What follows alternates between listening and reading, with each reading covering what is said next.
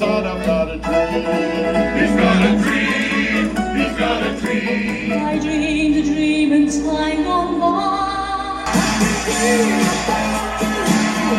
To dream the impossible dream. I have a dream. My poor little children will one day live in a nation where they will not be judged by the color of their skin, but by the content of their character. I have a dream.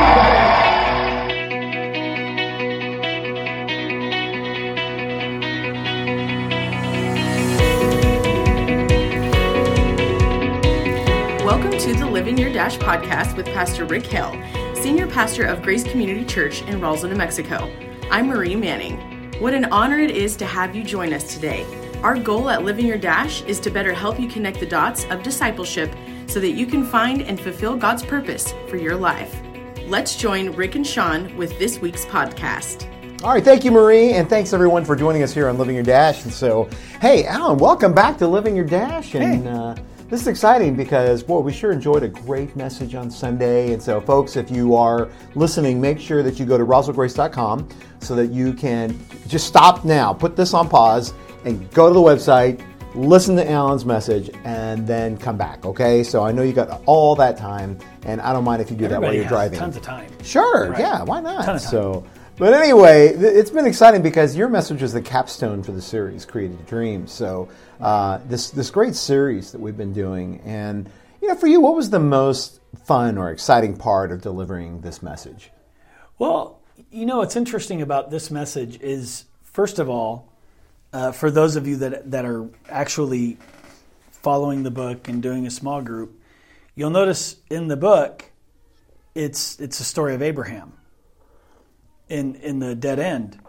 And so when I looked at the memory verse, and then when Rick had asked us to preach, he kind of gave us like, hey, here's the verses, here's the passage.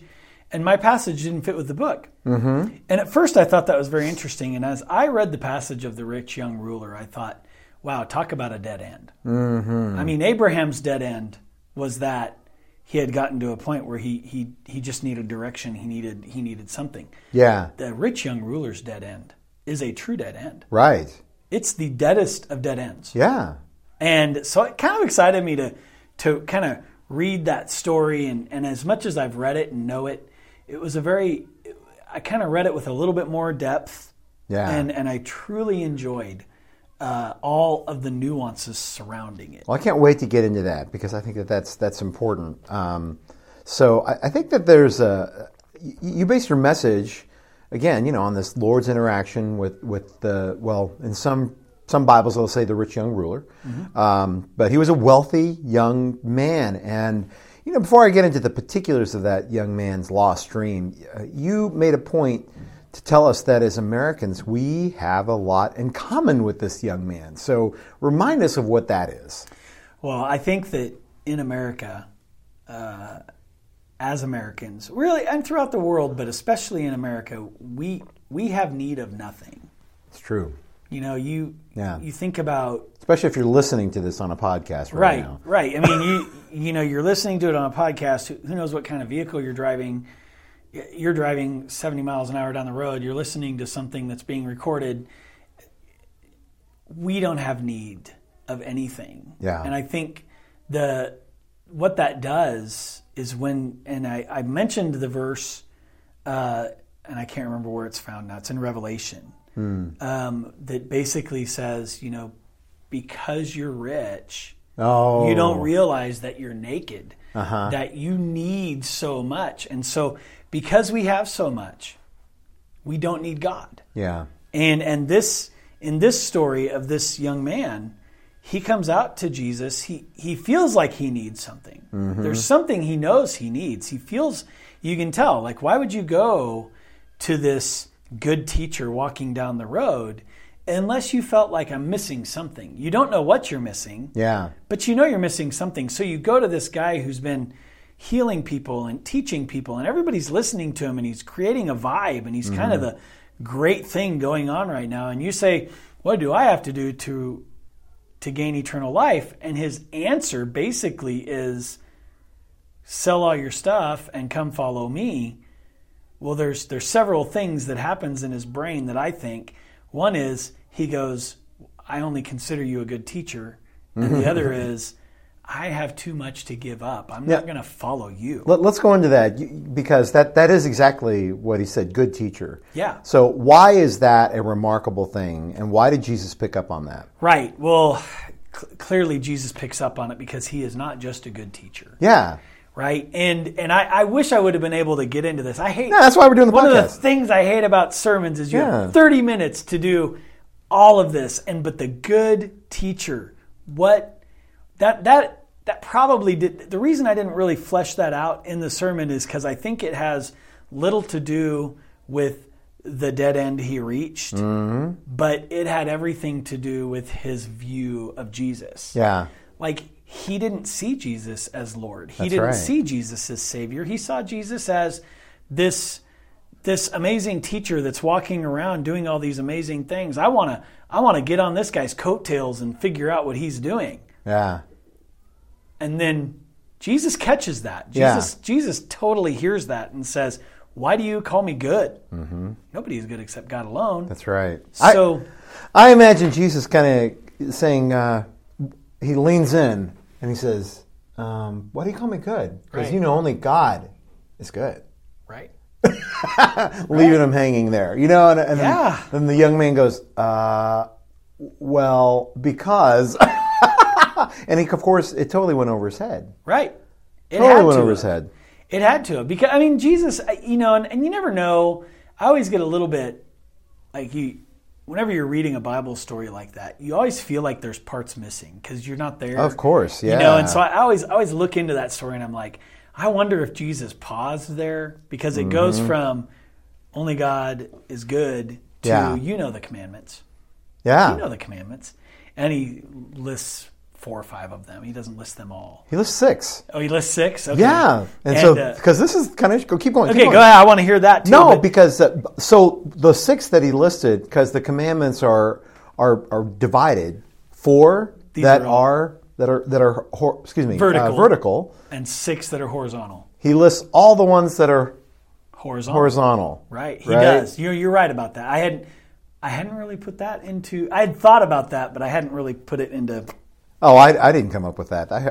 Someone else said that, and I just picked up on it. So, but I find it interesting that is exactly the heart of the matter that Jesus goes into. Right. And why he says, yeah, you have an idol. And the best thing for you to do, if you're going to call me Lord, is I've got to yank that idol out of your heart. So, okay, so go back to it again. Right. The whole point of... Americans aren't idolatrous, are we? We don't have any. We don't have any idols or temples to Diana or. How idolatrous are we as Americans? Oh my gosh, we are so idolatrous, and I wish I could sit here and say, yeah, and because I preached the message, nothing in that message hit at home for me, right? Yeah. But as I'm writing it, I'm like, oh my gosh, I'm terrible at this. How often, like even I was telling you just, last night, I just wanted to sit at home and watch Monday Night Football. Yeah. Like, how is that not idolatry? Right? Like making sure I have the TV, the sound system, so that I can watch football. And I get it. And I know it's not my idol. Like I know who Jesus is and I follow him. I really do believe that. I love him. Yeah. But Jesus recognizes that we are, and I think we have to recognize that it's such an entrapment for us. We get trapped in it. What is, in your opinion, the most dangerous idol in America? Money. Oof. Money, stuff. Come on. I mean that's it. Money makes the world go round, isn't it? Does. It does. Isn't that what Santa Baby's all about? I do like that song. Yeah. Which one? The Eartha Kitt version? Or the Eartha Kitt. Oh yeah. Come on, you can't. Right? I don't even hardly listen to new stuff. Well, that's another thing. But I did listen to Rudolph the Red-Nosed Reindeer by Boy, we are way Meghan Trainor.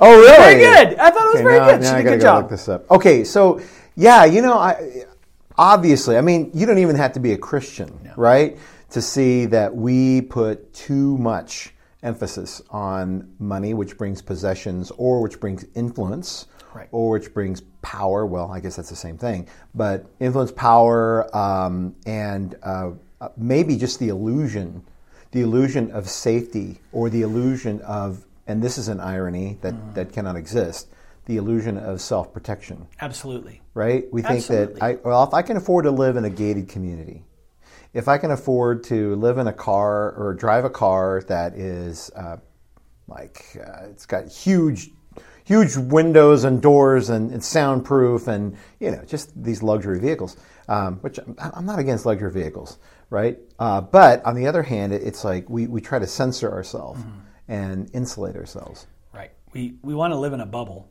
Yeah. And the problem with living in a bubble is that you have to keep certain things out of the bubble. Right. And at a certain point, is our bubble too close that we're keeping out Jesus? And I think that's what Jesus didn't have that didn't have that idolatry, obviously, and I think, man, America is just, and I love living in America. Give me a break. I wouldn't want to live anywhere else. But when you look around, you can just see the amount of, even like with money, there's money first, right? He talks about money with the rich young man, but then he talks about good deeds. Like, yeah, you've kept all these things. That's you've right. done all of this. But, it makes me think of the verse where, and I just right now, I can't remember where it is. You'll probably remember where it is, but where people are coming up to Jesus and going, we did this in your name, we did this in your name, we did this in your name. And he says, but I didn't know you. That's right. You didn't know me. We didn't have a relationship. Yeah. You just did stuff in my name. Well, you can do stuff in somebody's name and not know them. Right. Religion is a presumption. It is. That we know everything. Yeah. I was thinking of a couple of key phrases of Scripture where Jesus himself said, no one can serve two masters. Either you will hate the one, love the other, or you'll be devoted to the one and despise the other. You can't. And then I thought it was kind of interesting how the Lord put these comparisons together. You cannot serve both God and money. And then Paul later on would say that it's the love of money, not money, but the love of money that is the roots of all kinds of evil. And I thought that was really interesting how he put that, of all kinds of evil, because I think that it is. If I can just put it this way, I think it might be because money is literally the currency of our greed, and at least for my greed, and my sense of, well, what do I need God for? I mean, I know I'm going to get a paycheck, right? And so, and by the way, I earned that job, and so right, exactly. I don't need God. I've got a car, and if that car breaks, I got insurance that I paid for. Right. And it's only when we get stopped by some things that are out of our control. And in CR terms, or Celebrate Recovery terms, it's when we understand that our lives are completely unmanageable. Right. And really, blessed is the one who realizes you never even got the door open to manageable. Right. But, and I remember one time at a conference having somebody say control is an illusion. Yep. Yeah. It is an illusion. And we're stuck in it. And one of the things you said that just popped in my brain was the idea of the storehouses. I think that I do counseling for people and marriage counseling, and you've done it too. And one of the big issues I find in a lot of marriages and a lot of people's lives is this idea of money. And it's that love of money, that lie that if you have enough of it, you'll be okay. That's the part that I think we run into with money is as Christians, and I don't. it's good, but it's the idea that it's like, well, I have to have this much in savings, and I have to have this much in life insurance, and I have to have this much in this. If I have all of that, then I can breathe, and it's okay. But if I don't, then what I have to do is I have to work more. I have to do this. I have to do these things so that I can maintain this lifestyle and still have this cushion of safety, so that and it's crazy how we do it. But we do. It's true. And I wish I could say I don't. But I do. I do it too, where I'm like, we need to have this much money in case the car needs tires, and we don't want to go into debt for that, so we better have $2,000 in the bank for tires. Yeah. And that's fine to do that, and it's good to do that. Right. It's just that we can't hinge our life and our faith on it. Right. Our faith has to be in Jesus Christ. And Jesus Christ gives us that as a blessing. And if we hold on to it, we're like that guy in the parable who has the treasures that he stored up. Yeah. For what? No, and I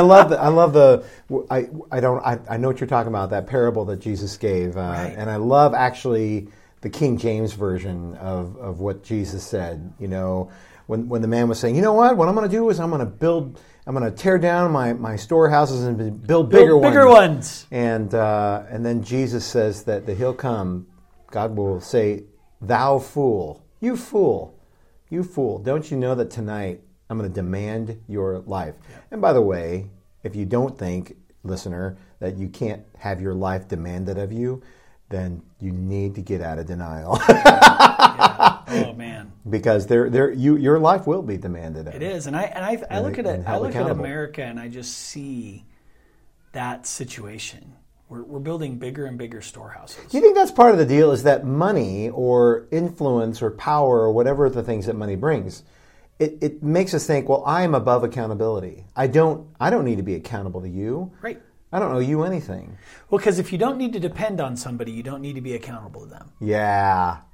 If you have adult kids, I have adult children, they get to a point where they can financially take care of themselves, then they don't have to be held accountable to me. I can't hold that account. Not that I ever did, but I can't hold that accountability over them. Like Nehemiah, my son is 16, right? So everything he has is because I allow him to have it. When he is 25, everything he has is because God has allowed him to have it. Now, the fact of the matter is that hopefully he sees God has allowed him to have it. Right. But in the end, at this age, at 16, when he needs a vehicle, when he needs gas, and he needs those things and he can't afford it, then he depends on me to grant it to him. Yeah. And so therefore he's held accountable to me. So if he drives too fast and he gets in trouble, I can take that away from him. Yeah. But as adults, when we have everything we need, we don't depend on God, so therefore we're not held accountable to him. So why do we have to obey his rules? And so proper why do maturity, we have to follow him? Proper maturity is understanding I am accountable to God. That's right. But here's the thing, is that if I make myself accountable, that means that God is responsible. That's right. For me. And so what a much better position that I think that was the point of the young man, is that he felt like, I got this under control. I'm not really responsible to God. Exactly. So, okay, we got to move on. Sorry, here. So, I do. Do this every time we do this. I love this. This is good. Is there any, because Warren writes this in the book that we've been reading, when we face a dead end, don't focus on what you can't do. Focus on what God can do. Right. So, like, if we do find ourselves saying, okay, I don't want to be like that young man. I want to pay attention to the first 4 commandments as well as the last 6. How could the young man have had a better story if he had read that comment? Right. If we focus on not what we can't do, but focus on what God can do. Right. Well, I think that had he been focused on the fact that had he been focused on God, like you said, the first 4 commandments, had he had that vertical relationship and realized that Jesus was God, then I think that it wouldn't have been a dead end because he would have listened to what God said, and he would have said, kind of like Abraham and Isaac. Yeah. You know, that story of Abraham and Isaac where Abraham has to go and sacrifice his child. Yeah. God was never, ever going to make him kill his child. Yeah. But Abraham had to be willing to do it because he knew that God was God. Yeah. And he trusted his almighty power, even in the midst of this, I'm lying to my son, but at the same time he's not. God will provide. So at that point, if the rich young man had heard what Jesus said and said, well, wait, you're God, so yeah, let me go take care of that. Or just, okay, I'm leaving it all behind to follow you. Yeah. Likely the situation would have been completely different and he wouldn't have had to sell everything to get there. Yeah. And you know, do you know that theologians throughout the years have kind of tied this young man and Joseph of Arimathea together? No, did not. Yeah, so wow. I've read several throughout the years that many people believe that, and not many, I shouldn't say many, I don't know, maybe 3 or 4 theologians, but that this... That's a smart correlation. This could be Joseph of Arimathea, who gives Jesus the tomb. Yeah. And has come around and started following Jesus, but still has everything he needs. Yeah. And I can't remember all the clues that are in there, but it's interesting to me because I wonder, you know, we say dead end, but what if at the midst of his dead end, because he reached the dead end, right? He went, oh no, this is the dead end. Well, I hope you're right on that one. What's the deliverance? Yeah. The deliverance is, I've got to follow that guy. Yeah. Have you seen The Chosen? I've seen a lot of it, Okay. not the whole thing. I've watched bits and pieces of different, So, like, you know, of course, in John chapter 3, Jesus has this conversation with Nicodemus, and in the series, Jesus says, "I want you to follow me." And Nicodemus is really caught because he is a leading member of the Sanhedrin, and so he has to say, if I give up everything, I really do give up everything. And so, and in the series, he decides, no, that's too much. I can't do it. I have seen that scene. Okay, all right, and we see him weeping because he wants to. He knows it's the right thing to do, and Jesus kind of lingers a little bit, but then he lets him go.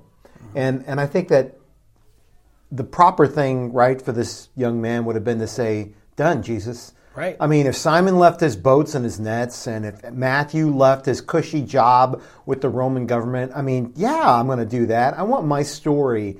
I want to follow in the footsteps of my father Abraham, who left his family in the where was he from? From Ur. There you go, Ur. I'm like, yeah, from Ur. Or I'm gonna leave behind like Moses did. I want the greater story. This is my ticket to greater things, and with great power comes great responsibility. So yeah, I'm gonna give it up. Right. Done, Jesus. Let me tell goodbye. Although he did.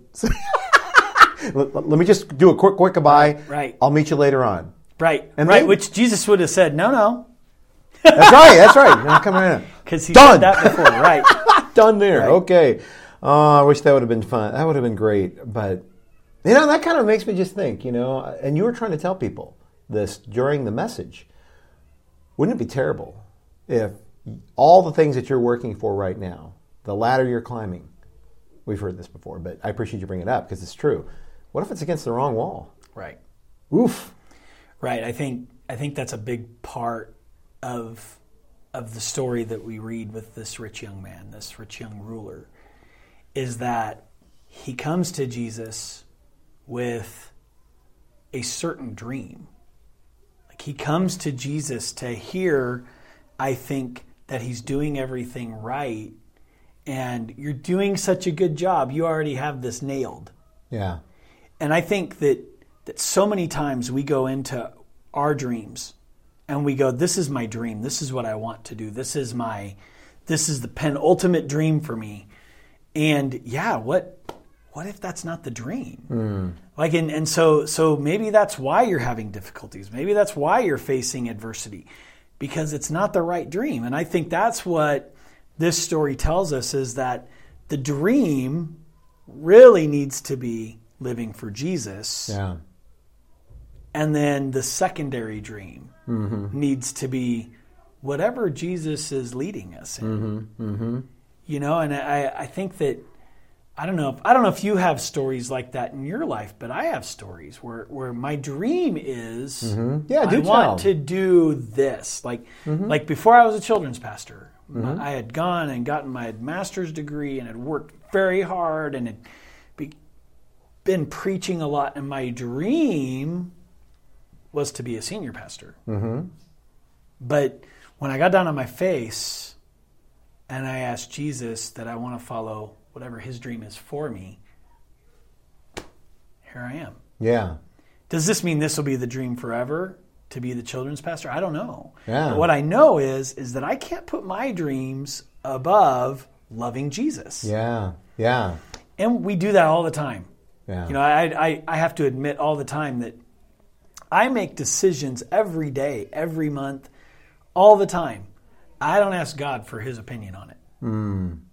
I do. I'm not gonna go to lunch today and go, well, do I want McDonald's, Burger King, or do I want like Panda Express, something that's a little bit healthier? God, can we talk about this? I don't do that. I'm just like, you know, a burger sounds good. I'm going to get a burger. Yeah. You know, I don't check. I don't do anything about that. Yeah. So when it comes to bigger decisions, we also don't. Yeah. Right? Like I don't ask God for big decisions, and I wish I did. Yeah. And sometimes I do. So I mean, I think ultimately you're praying. If you're praying and you're seeking and you're following, God will put roadblocks in the way. But sometimes I think, no, he's not, because he's like, why aren't you talking to me about this? Why aren't you asking me what I think? And I kind of wonder if the roadblocks that we do get, or what we think of as the roadblocks, but they're really, I think about that proverb where it says that like a farmer who can adjust the course of a stream just by pushing dirt with his hand, right? And I think that's a great lesson for us all. Like for me, I know that my cancer journey was an important part of God funneling me. And so just for that alone, I'm grateful. I'm so grateful, because I'm just not smart enough to just figure that out. I'm not. And I'm just too I'm just too stubborn, and I want what I want. And I'm so grateful for that. And I think that, as most people, I think that that's out of a grateful heart. The Lord wants to lead them to a grateful heart decision to say, yes, Lord, if this is where you want me for now or forever, that's what I'll do. Well, how about this? Warren also writes about how faith is facing the facts without being discouraged by them. So this you may have already picked up on this, but you may want to either bring a personal reference, but you know, in light of your message or maybe your own personal life, why is that important that we face the facts without being discouraged? How do we practically do that when we do get the bad news of chronic disease or disablement, a lost job, divorce, death of a spouse, or God forbid, even death of a child? Right. These are, I mean, I read that and I was like, right. Faith is, that's when faith becomes important, right? And you can't, here's the thing is what I see a lot of people do, and even I think sometimes me, is we don't practice our faith on a regular basis. We don't stretch ourselves to do things that are causing us to be in that moment of anxiety where, oh no, if this doesn't work. And so we wait, and God does it for us with stuff that we don't want to have to deal with. Faith is being able to get. So at the end of my message, I talked about the two things we have to do. We have to give it up, and we have to leave the world behind. We have to give it up, and we have to leave the world behind. So faith really is tested But nobody can stand the test of faith if they aren't first following God. Yeah. Now there are people that can come to a higher faith going through that. But I think in the end, the answer to it is make sure you're living a life of faith ahead of time. Yeah. Because all those things you're talking about could happen. Yeah. They're that far away. Yeah. Right? That's right. It is so crazy when I think about the fact that, and the Bible says it, in the blink of an eye, we are all just that far away from a major disaster, a major piece of news. Yeah. But we can't plan for that.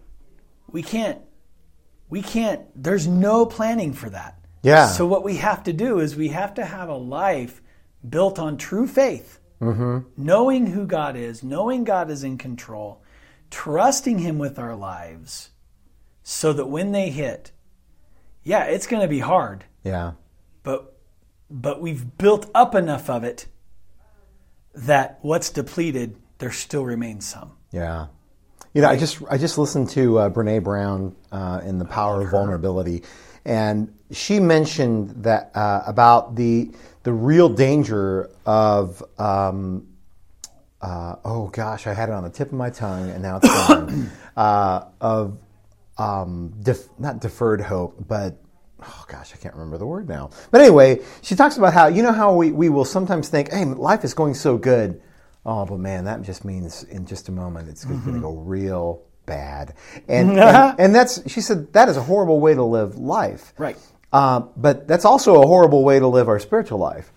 To always think of this thing that could go bad next when we catastrophize into the future. Right. And so, okay, well, yeah, it could be that 5 years from now or 10 years from now, you have, or 15 years from now, I hope, right? Or hope never.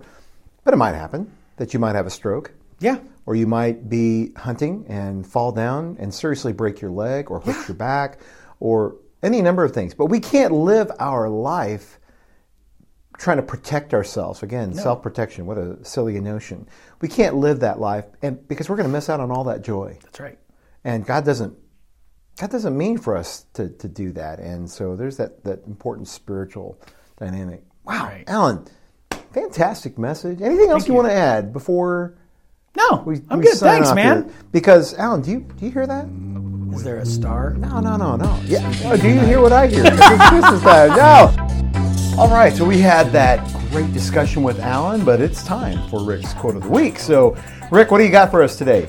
Well, Alan talked, great message, by the way, folks. If you haven't listened to it, go to RoswellGrace.com. You got to listen to Alan's message, really right on the button.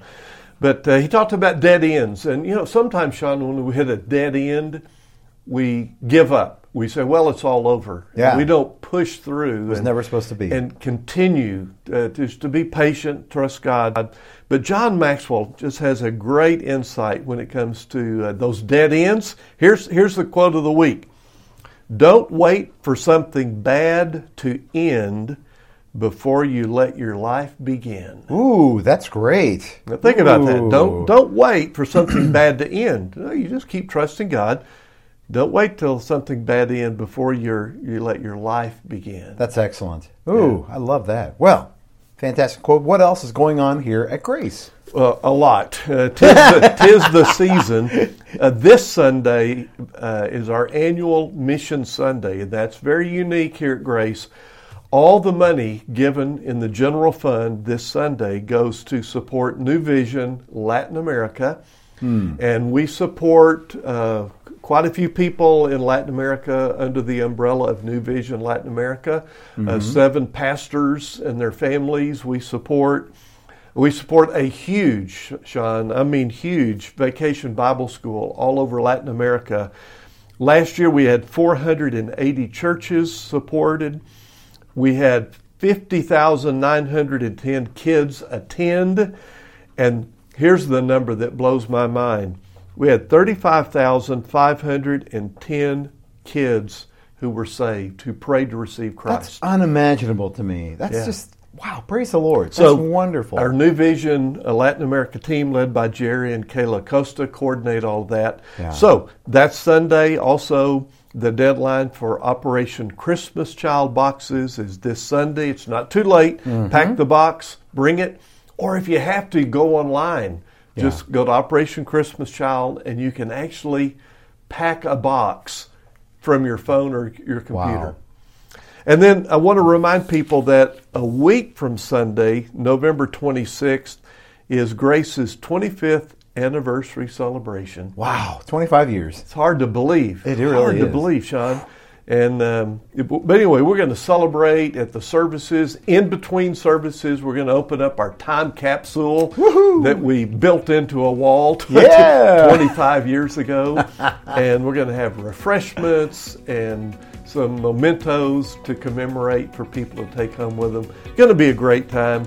And we realize it's Thanksgiving weekend, but what better time to celebrate? It's true. Than the Sunday after Thanksgiving. That's right. So everybody's invited to be a part. That's what's coming at Grace. That's fantastic. Rick, thanks so much. And audience, thank you so much for being with us today. Thanks for spending time with us today. We hope that you've been encouraged and better informed. We love to get feedback, so send us an email with your comments and suggestions to info@roswellgrace.com. If you like what we're doing here at Living Your Dash, please hit the subscribe button, leave us a review on your platform, and share this with your friends. For more information about Grace Community Church, please point your browser to roswellgrace.com. Until next time, I'm Marie, and this is Living Your Dash.